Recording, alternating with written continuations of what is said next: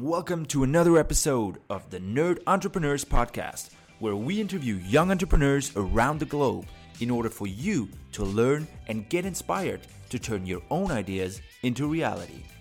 I'm your host, Dan, and today I am as thrilled as ever to share yet another exciting startup story with you. Buckle up and enjoy the ride.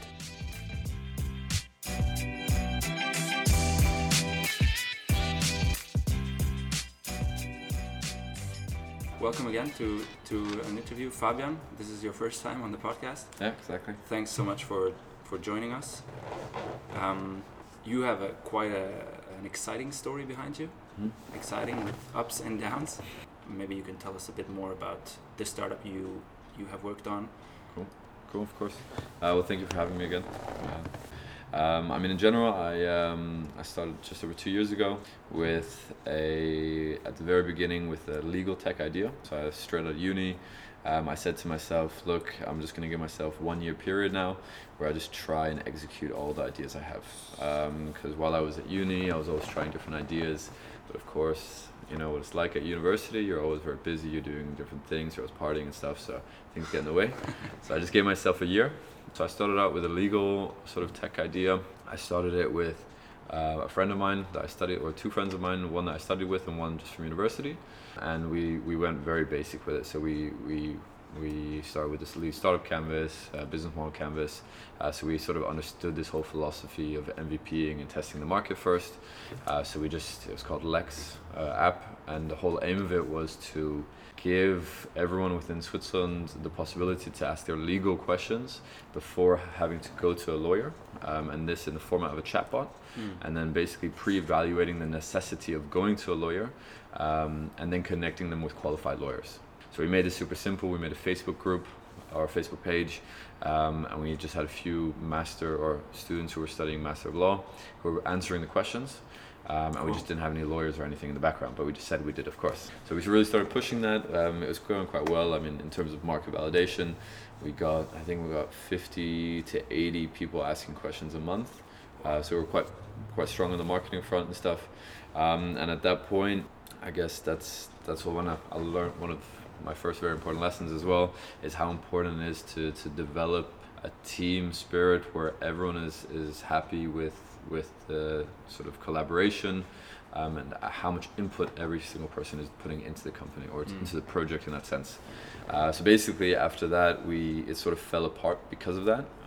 So your team was not working well together, or not that it wasn't working well together, we just weren't aligned in regards to equity, how much equity each person had, and how much time percentage that they actually invested into the project. So for example, because I just came out of uni, I was free, so I was saying 100%. Whereas the other two guys, they weren't necessarily saying that, and so that sort of, at the beginning I was fine with it, but over time it gets, it stays on your shoulder, and then it builds up, and sort of that's what then sort of broke it apart. But at that point I was actually pitching at Swiss Startup Days event here in Switzerland. And there, one of the accelerator programs, Swiss Startup Factory, they saw us pitching, and they actually wanted us to join. But that was sort of at that point when everything was breaking up. So I went back to Swiss Startup Factory and said, hey, listen guys, I do want to come, but with a new idea. And so this is where Shout, which then turned into Yellow, which is the startup we're talking about, sort of developed from. So literally the day after me and the other guys broke up, I just started on this new project all alone. And that went really back to my principles, or my understanding at design management, where everything is about qualitative research, really understanding the customer, and sort of doing this double diamond human-centered design process. And what Shout was at its very core at the beginning was to hear the stories of individuals and being able to implement that into business processes. So making sure that a company as a whole can produce products and services or marketing strategies that are very human-centered. So it started out with an app idea, very basic wireframes and stuff. I pitched that to Swiss Startup Factory. They said, okay, you can come in, but you have to find co-founders within 2 months, because that was one of sort of their one criteria when joining. So I said, okay, I'll build a team within 2 months, and that's when Shout started to grow. So Shout actually went through quite a number of different team members. So we I was finding different people. I was doing workshops with people. I was doing sort of personality assessments with people to see who I could fit with, who I couldn't fit with, who was bringing skill sets that I wasn't bringing, because that was the issue before as well. There were some very similar skill sets being brought to the table. So after a few rounds of that, we actually then end up with a very, very, very strong team, which consisted of Roman, myself, and Felipe. And that was very different roles then. So that's where we then sort of were in the Swiss Startup Factory. Was our first initial sort of funding for the project, so we were able to get a company to develop the app. At first we were using these guys from India. We were testing that out, how that was working. We used that for our first app.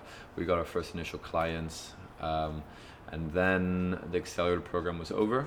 We had Felipe as our CTO, and essentially we decided to throw away our entire product again and pivot. And so here we pivoted from the application where people could essentially answer questions from companies in the format of Snapchat.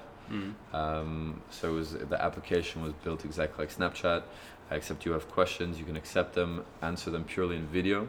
These videos we would then send to the companies. So super basic, and you would get rewarded in monetary reward for it. So we pivoted from that into making more of a tool. So we sort of threw away the whole product. And allowed people to use it with their own clients. So this is kind of where the whole concept of Yellow, the way that it was at the very end, developed. And Yellow was video online surveys. So essentially it was very similar for companies as they do now with online surveys, except that for the consumer or for the respondent, they would answer purely in video styled format. So it's extremely similar to the way that people are communicating anyways, Instagram, Snapchat, with their friends and family. But now they could also communicate that way to the companies. We would then sort of break down the videos, transcribe them, put data on it, and that would be then sent back to the companies. So that was the product. We moved forward after Swiss Startup Factory. Then we were lucky enough to get into another accelerator program in Finland called Startup Sauna. It's really one of the most renowned startup accelerators within Europe, at least. And so we went there for 7 weeks, and that was the most incredible time. So there we learned so much about. It was a free MBA. We learned everything about product market fit, about assessing your team members, about financials. And the way it was constructed was that you would have different week slots. You would get sort of some information for each week's product market fit, for example. Then for the rest of the week, you would just meet coaches from all over the startup scene, who would just coach you constantly. And just this constant feedback, constant workshop is what really brought us forward. It brought us forward to such a point that we actually discovered that we had a big problem. And that our problem was that we had a lack of, we didn't have a fit between our market and our business model. So essentially, because of the mismatch between who our clients was and who our market was and what our business model was, we didn't have a sustainable business model. So there we were really able to learn that we had to set up some tests with different markets to go into and very concretify it. So we had metrics for it. So we could see which one makes the most sense to go further in, and at that point we sort of realized, actually none of it makes sense right now. You went into hotels, restaurants, right? Into So we started just with market research agencies using our product, and then we realized, they only use it like once a month, twice a month, so there's no stickiness to the product, and so essentially it didn't make sense for them to pay for a SaaS model. So then we decided, hotels, they do customer feedbacking, restaurants, they do it as well, golf courses do it as well. So we started to focus in more on customer satisfaction feedbacking, and on those 4 different niches. In a sense. And then none of them panned out in the end. So we had hypotheses again as to what our product can solve for them. One of the biggest one was the response rate.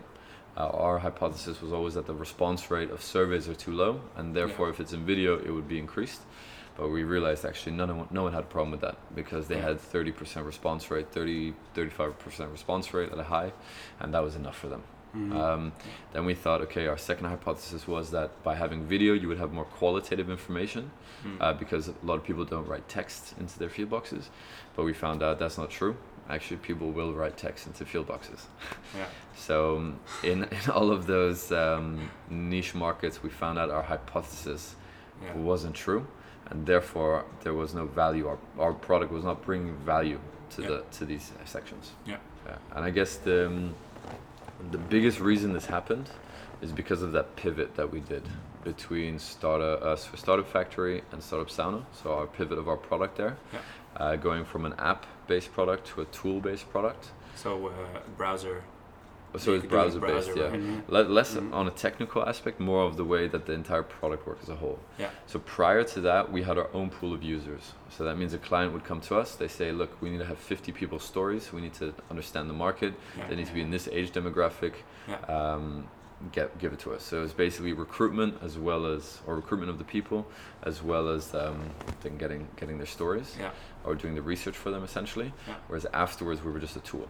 And when we pivoted, we didn't take into consideration that our target audience will not appreciate the new value we've created with our product. So that was sort of our biggest. So you kind of say before, for the first version, you kind of made your market research early enough, and they were sure that they want it. Yeah. But then you pivoted, and then you didn't check it again before you built it, kind of. So basically, we had a working business with our first product. We had clients coming in already. We were already making revenue, and for some reason we thought there was a lot of problems with it, because we thought we were sort of stuck in the Swiss market because we constantly had to build up our own pool. Yeah, you only had users in the respondents in the Swiss and market. so we thought that the Swiss market wasn't good for our product, and therefore we have to develop our product to be more international. So basically we wanted to scale quicker. Yeah. We didn't have patience. Yeah. and so we developed a tool, but without even assessing anything behind it. Yeah. So I think that's one of the biggest reasons for our failure. Sort of just making a very uninformed decision into that path there. Yeah. But I could see that, you're like, this is not good, let's pivot. And for me, there's something in the pivot, it's going to be better. Exactly, but, it's true. But it's a good learning. You have to be really careful. Exactly. Because you have not done the research for the pivot. And I guess that's the thing. We always want to have results quicker, right? Yeah. So then we think, okay, maybe if I do this, then the results will come quicker. Yeah. But in reality, it's not. You just have to stay. You have to stay with what's working. And every time you do change something, you have to design tests for it. And that's what I really learned at Startup Sauna. That if you might think that this pivot might make sense, but test it. Right, so create 3 or 4 different tests, set hypotheses for each of those tests, and then go out and execute on them and see how far or how close that they come to your goals. Yeah. And based on that, evaluate or assess if it makes sense to move into that direction. Yeah. So have you ever thought about going back to the old idea? Yeah, a few times actually. Especially now because working at Tesla, and here we customer satisfaction is a big thing. So we do send surveys to everybody that has a test drive with us, that picks up a car with us, and there I've thought so many times about how useful it could actually be here. So it is something that I do. I am quite connected to the product. So in that sense, I have thought about it. But on another end, when we stopped, we very clearly cut it off. We still have all the software and stuff, so maybe in a few years from now we can use it again. But right now, it's not something that I will pick up straight away again. I do see the potential for it again, but it's not something I'm ready to invest my time back into. You've mentioned the accelerators a couple of times. Swiss Startup Factory, Sauna, right? Startup Sauna. Startup Sauna. Yeah. Can you maybe share a bit more about these accelerators and what's your opinion? Why should people try to participate in one? Yeah, for sure. There's a lot of different accelerators that focus on different stages of a startup. So before even thinking about going to one, you really have to assess your own standpoint, where that you are. Are you just a project? Are you just an idea? Are you just a project, or are you actually a company already making revenue? And then there's different accelerator programs for each of that stage. For us, it was extremely useful. So Swiss Startup Factory, first of all, because that brought me from an idea to a product. Yeah. So it gave me initial funding that I could use so we could pay the software developers and get a product out there. So that was super important. For me, I come more from a design background, so I wanted some business support or business sort of mentorship. Yeah. So that's also one of the things I went in there with, because the people there, they're very strong from the business side. Yeah. So I do say accelerators are really good for you as long as you evaluate first what you're going in for, and then to evaluate that accelerator program will be able to give you that. Yeah, but I mean, definitely Swiss or Startup Sauna, for example, is a zero equity accelerator program, so we didn't lose anything. We just gained. Because usually a lot of the accelerators want some part of your startup. You know? So that used to be the case. Yeah. Now most accelerator programs, a lot of them are closing. A lot of them are moving to a 0% equity kind of thing, because just startups, or there's so much competition out there that startups aren't necessarily ready to give away equity anymore. Yeah. For example, Kickstart Accelerator here in Zurich, they're zero equity. Startup Sauna is zero equity. The only ones that can really take equity still are the best. So Y Combinator. Yeah. But Y Combinator also gives you $120,000. Yeah. Right. So and they give you the best network in the world. They give you the best investors. They give you the best coaches. So there you're ready to give some equity. Yeah. But then of course there's like Axel Springer in Berlin. Berlin has quite a few. They still take equity. And it's definitely worth it to give equity, but only if you're actually going to get something in return. Yeah. And it's always difficult to be able to evaluate that before. Yeah, you really got to have a strong hypothesis that what you're going to get is going to really change a lot of things. Yeah. So what would you say to founders or new founders? How should they evaluate what accelerator they should go for, or if they should even go for one? Well, once again, it's a stage, right? So let's say if I started again and I just had an idea, then I would look at, it's difficult to say because now I have a lot more learning knowledge. So I would not go back to an accelerator actually after having done it. Mm-hmm. But I think I actually came out with a lot more learning than I had before.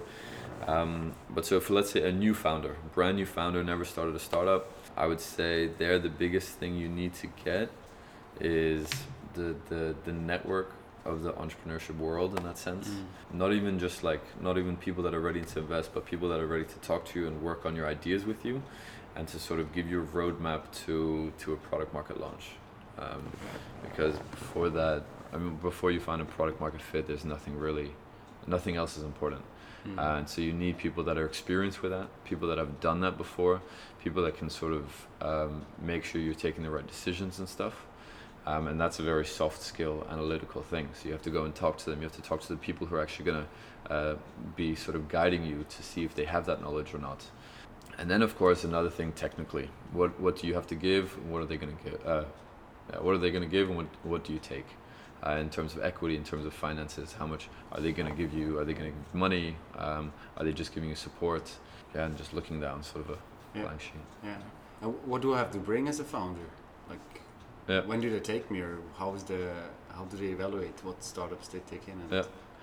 Essentially, it's like an investor, right? Yeah. So they look at, and it depends as well. Like Startup Sauna, it was funded by the government.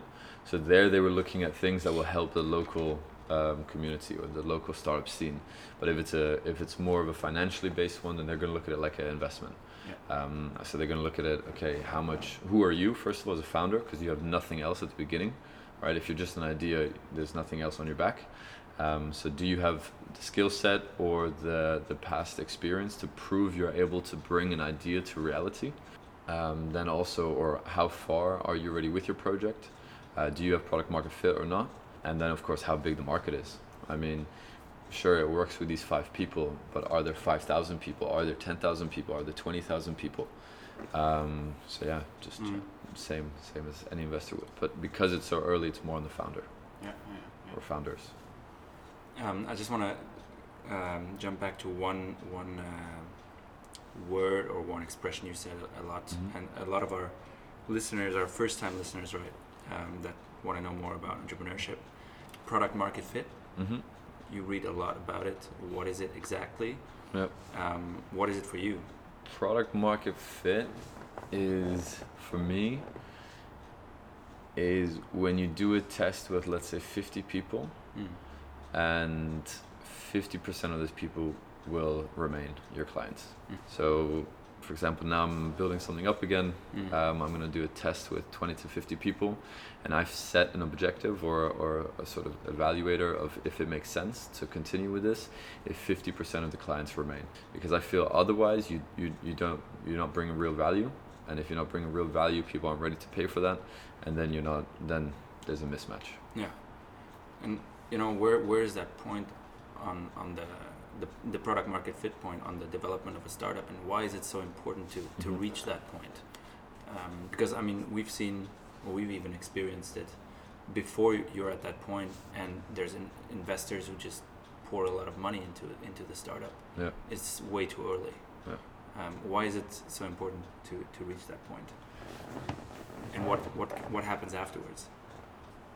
Yeah, so I mean, there's two questions kind of. Yeah. Okay. Sorry. So when that it is, I guess that can depend on the company, the idea, the project, whatever. I mean, for some people you can create a test and you can do that within the first week, first 2 weeks. So with some other bigger companies, of course, you need to invest much more into research development, into development of a product or development of an MVP to test that. But essentially, I feel that can happen at any stage where you have a product that is on the market that gives the user your full value that you're able to deliver them. So it can be very early or very late, depending on how extensive you have to invest into product and R&D. Yeah. And signs are, I mean, some people use the NPS, the Net Promoter Score, to kind of measure, okay, do we have product market fit or not? Yeah. It's a question, right? You ask your customers, how likely are you to recommend this product to someone else? And then from 1 to 10, and if it's at the 7 or around there, you're kind of close. So these are things you can use to measure it, right? Yeah. Well, I would say you could do even better. So I mean, this is also one of the things I learned, to only take feedback from your actual clients. So our product was super cool, it was sexy, everyone sort of understood it, and they were like, oh, this is great, it's fantastic. But in the end, they weren't the actual clients, right? But we listened to them. We were like, oh yeah, cool. And based on that, and then they were like, oh, you should add this feature, you should add this feature. And I'm like, oh, true, yeah, we should do that. But actually, they weren't clients. They weren't even willing to pay for it. So only taking feedback from your actual clients and the people that are willing to pay for it sort of moves into this as well, that you don't need to do an NPS score, but you can actually already sell them something. That's the to best see, sign, okay, right? are they going to give you money for this thing? That's what I think we're sort of today. It's so easy to test different business models. You can, I mean, I created a website in 2 days, and now I can go out and test it. And we have this possibility with all these different tools and technology. So why only use sort of figurative validators when you can already use very real ones? But of course, one thing could be you start with a little survey, NPS score, and then you move further and further to develop a realer and realer product. But you will only ever know once you have people paying for your product. That's the best test. There is. I have a question regarding something you said in the beginning when you built your team at the Swiss Startup Factory. You said you did a lot of personality tests and talked to a lot of people. How was that process? Because that's one of the most important things, finding the right people. And you obviously did well. You said you had like super cool team. How did you, what are a few points that people need to look out for? I guess one super important thing is, especially when you're starting out, you sort of go and talk to people and you're like, oh, hey, this is my idea. And then other people latch on. They're sort of like, oh, cool, I want to join you. Or they go to their friends like, hey bro, should we do this and this? And I don't think that's the right idea, because you most likely, you and your friends or people who are surrounding you normally have a very similar skill set, which doesn't help you in the long run. I mean, if I can do the same thing as you, why do I need you? So one of the biggest things I always had in my head is this person, or can this person do something that I cannot do? So that's one thing definitely to look out for. Another thing is more in terms of soft skills. Can we work together? I mean, I did different tests, so like whether you have like blue, or people that are more blue, yellow, red, and green. Blue is more like creative, out of the box thinker. Green or detail oriented and stuff. And so to see, okay, are we both blue? Do we both sort of scream ideas, or are you the one that pulls me back then and says, yeah, okay, but look at this and this and this detail? So just doing workshops, working together for a day or 2 days just to really see if that works or not. Yeah. And then once you've set that whole soft skill and soft teamwork stuff together, then actually looking at it more in a technical aspect. So then saying, okay, look, how much equity do you want, or how much equity do I get? Are we going to do this 50-50? Are we going to do 30-70? How much time are we going to invest into this? And then and making sure that both parties or all three parties feel fair to what has been discussed. Because as soon as someone doesn't feel that it's fair anymore, that's when things will break out. That's when people will get mad at each other. That's when people get unmotivated. Because let's say, for example, I only have 20%, but I'm working twice as much as you. After a while, I'm going to come to you and say, hey, this doesn't make any sense anymore. You know? And that's what breaks up a companies. And then having that formally written down, just so people know it. And this, I think, before you start working together. So if anything ever comes into, so you guys can talk about it like adults, you see it on paper, it's all sorted out. I experienced that in my first ever startup. He was a very good friend, and we didn't talk for 2 years afterwards. Exactly. Now we're friends again. But that's just horrible. Just do that in the beginning. It's uncomfortable, but just do it. Yeah, exactly. Like, a lot of people are always scared, right? Like, oh shit, do we really want to talk about this? Like, can we talk about this? Can we write it down? It's like everyone just always tries to push it to the back. Like, now let's just get on. Let's start with this idea, or let's do this now. But in reality, if you don't prep long enough before, it's gonna hit you in the long run. And it's unsustainable as a team. Yeah, totally. How important was focus for you in your whole experience, focusing on specific things and not doing too much? I mean, you mentioned, people telling you, oh, you need this and this and this feature. I mean, that can get quite confusing. You don't know, should I implement it? Should I not? Focus, I mean, is a huge thing, of course. That's also one of the things that broke us, I would say, because at the beginning as well of Yellow, we weren't really sure, are we B2C, are we B2B? So we didn't know where we were spending our resources, our marketing efforts. So we were sort of advertising to the customer, or B2C, but also directly to companies. And so, I mean, in the end, if you don't have a focus, you're going to waste all your resources, because you're not going to do anything correctly, because it's just sort of everywhere.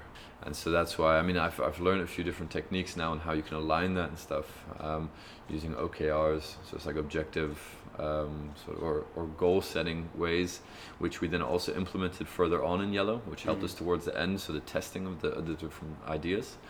But at the beginning we were very like freestyle and sort of everywhere. And so, I mean, this is also something when you're first starting out, you're really focusing on, or you really have to know who your customer is. So like to the detail. Do you have an example? Because, it could be, my customer is male, over 50, and lives in Zurich. That's horrible. That's horrible. Exactly. Right? So you have an example of what would be a good customer description, just as an example? Yeah, I mean, the best thing, of course, if you already have names of people or names of companies. So let's say you're B2B and you say, okay, look, these are my top 5 companies that are targeting, but within these companies, who I'm also targeting, of course. So let's say for our product of Yellow now, it would have made sense to target the customer satisfaction team within hotels or within car companies, things like that. So having their exact names, and then of course knowing who they report to, how much power they actually have to implement things like this. That's very B2B sales now, because you have to know politics and everything like that.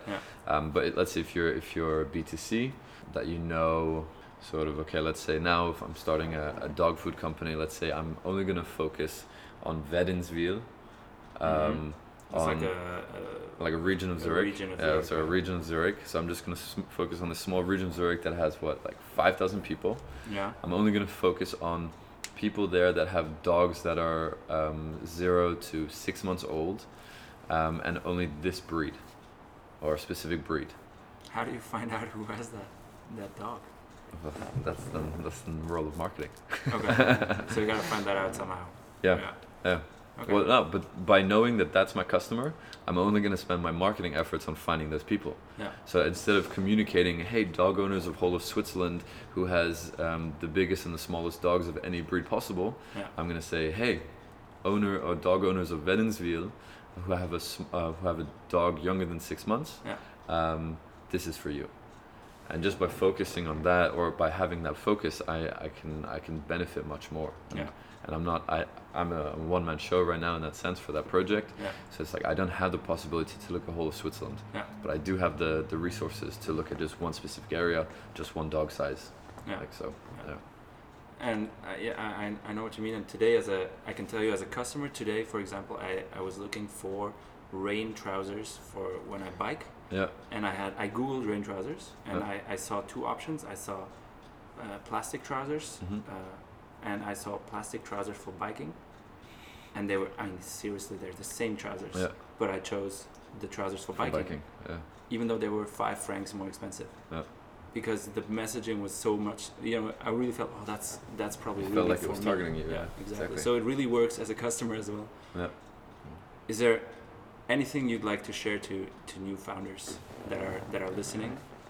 Yeah, I guess one thing, I mean, depending where you're coming from, how old you are, if you're just studying, if you have experience, but just get ready to fail. And there's sort of this glamour about startup, about being entrepreneur, being able to work on your own time, having coffee meetings, all this blah, blah, blah.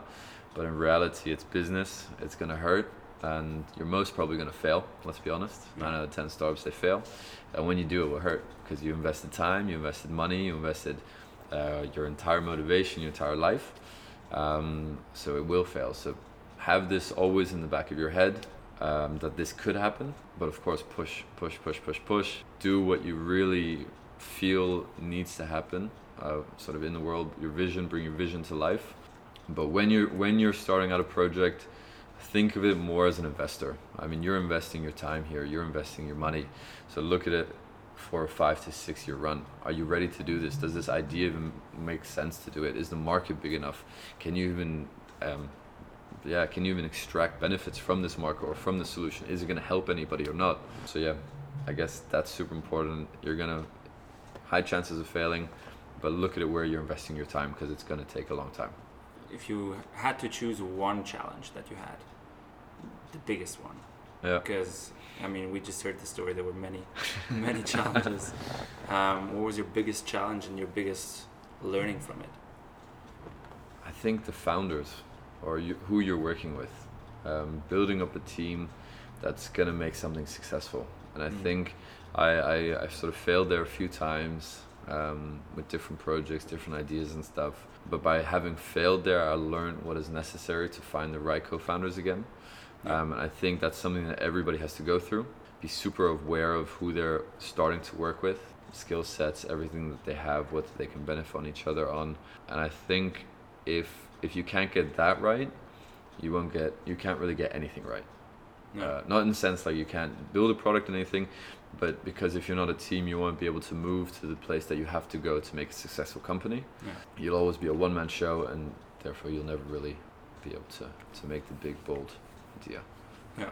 Because I mean, in the end, building a startup is like, I learned this in Startup Sauna, it's like a metaphor of climbing a mountain, right? You need to get to the top, but to get there, you need to get all your different tools, you need to meet different people, because you won't be able to do that alone. So you need to convince the people that it makes sense, or that they can see the mountain as well, the tip of the mountain, that it even exists.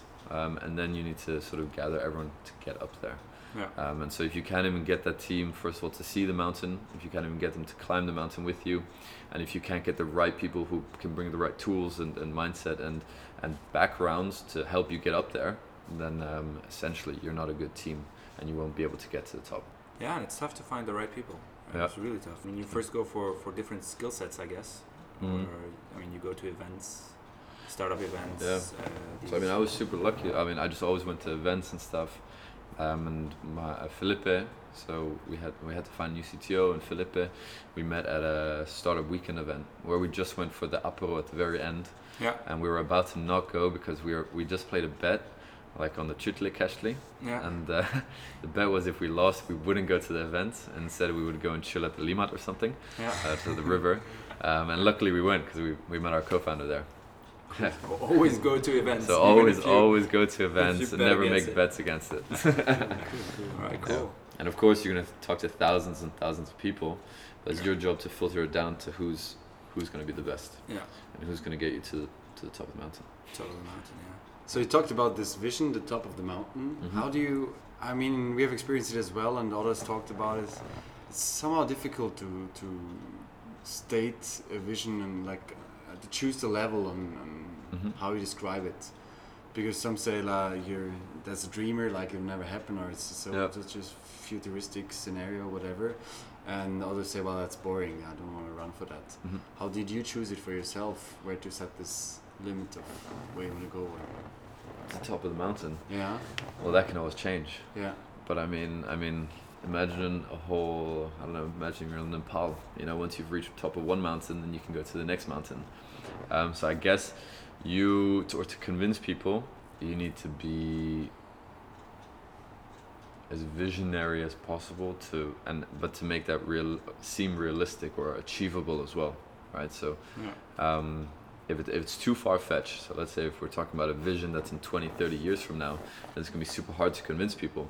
But if I can show them, look, this is my vision now of where we can, or what the problems in the world are, and this is how we can solve it, let's get to the top of this mountain, let's do this together, then they'll join me on that. And once we reach that peak, then we'll say, hey, shit, look, we learned all of this. Actually, there's another mountain that will get us even further. I mean, every successful startup does this now, right? Facebook started like this, and now they just kept climbing mountains. Yeah. Oh. All right. Nish, do I have any other questions? I think I'm good so far. Is there anything you'd like to share apart from that? I mean, we've covered a lot of topics. Yeah. It's super interesting. Yeah, I guess this is one thing that stuck with me as well, because obviously I came straight out of uni and I was like, okay, I'm going to do this, I'm going to become a founder. I saw all these successful stories from people in Silicon Valley. I was like, I can do this too. And I guess one of the biggest things I learned here is there's two types of founders, or two types of people that can actually start a company. Either you have a very technical skill, so you're able to code already, you're able to make a product into reality. And then of course you can do that and you can test things constantly, right? So Mark Zuckerberg, he just tested things constantly. One thing exploded, Facebook was born. Yeah. And another type of founder is someone that has much more market experience or market knowledge. So this is someone that's worked in a market for 5-6 years or even just 2-3 years, but he's discovered the real problems that exist in that market or with people. So really I think if you're starting out, because I know a lot of viewers are just starting out, I think the biggest, most important thing at the very, very beginning is self-reflection. So looking, okay, who am I? What are my skill sets? Am I technical? Do I have a design background? Can I make something into reality? Or no, I don't. Okay, then let's be real. I need to go and work somewhere, or I should discover problems at least for at least 2 years, and then make sure these problems are big enough that it makes sense to solve them. So self-reflect before investing your own time, and really doing evaluation of what you're about to invest your time into, because it's not a short-term thing. So if you're just out of business school, you shouldn't start a startup. You're just out of business school, aren't you? Yeah, I'm out of business school. Not just. No, you were. Actually, but I was when I started my first startup, and obviously I failed. But as you said, I learned so much. I learned more than in a job. That's true. So I mean, I guess it also just depends. For the learning, right? Yeah. You just know you'll fail, yeah, exactly. But you'll learn more than. I mean, you will learn more, and it's probably cheaper than going to college in the US, for example. But yeah, everything's cheaper. No, I mean, I guess you could also just out of business school. I guess it depends if you're a type of person that can learn quick and try new things and execute. I mean, if you're just very theoretical, then no, I would say probably not. Yeah. But if you just come out of business school and you can open up a computer and learn Photoshop in a day, or learn to build a website and stuff, then yeah, sure, okay, try it out. But I just think you have a much more realistic chance if you are sort of one of those two people. Yeah, that's for sure. Yeah. And especially, I guess, the biggest thing is about being able to identify real problems and then evaluating how large that problem is. And I guess just coming out of business school, I mean, I did the same thing. Well, I did design management, but also business school. And I think you don't really have a very holistic overview of what problems are, or how big problems really can be, especially when you're going into B2B kind of business. Like there you have to understand business politics, who's reporting to who you need to sell to, how you need to sell to them, how that they budget their finances at the beginning of the years, and all these different things. And just coming out of business school, and you don't really know that. I had no idea. Exactly. Really. So, listeners, go work first, or learn how to code. I didn't. So, and that really sucks. Or just fail. Or fail and learn. Or fail and learn. That's fine. That's what we did. Yeah. So exactly. We're still here. All right. Thanks so much for your time and sharing all that. Thank you, guys. Hopefully it was insightful. Very, very interesting. It's like a bomb of insights. Yeah. Really nice. Really nice. Thanks for sharing, and good luck. Cool. Thanks, project. All the listeners, go and kill it. Go and kill it. Thank you for listening to this episode of the Nerd Entrepreneurs Podcast. Be sure to visit nerdentrepreneurs.com to access the show notes, read about our next episode, and join a community of like-minded entrepreneurs. If you like the Nerd Entrepreneurs Podcast, we'd love for you to subscribe, rate, and give a review on iTunes. Until next time.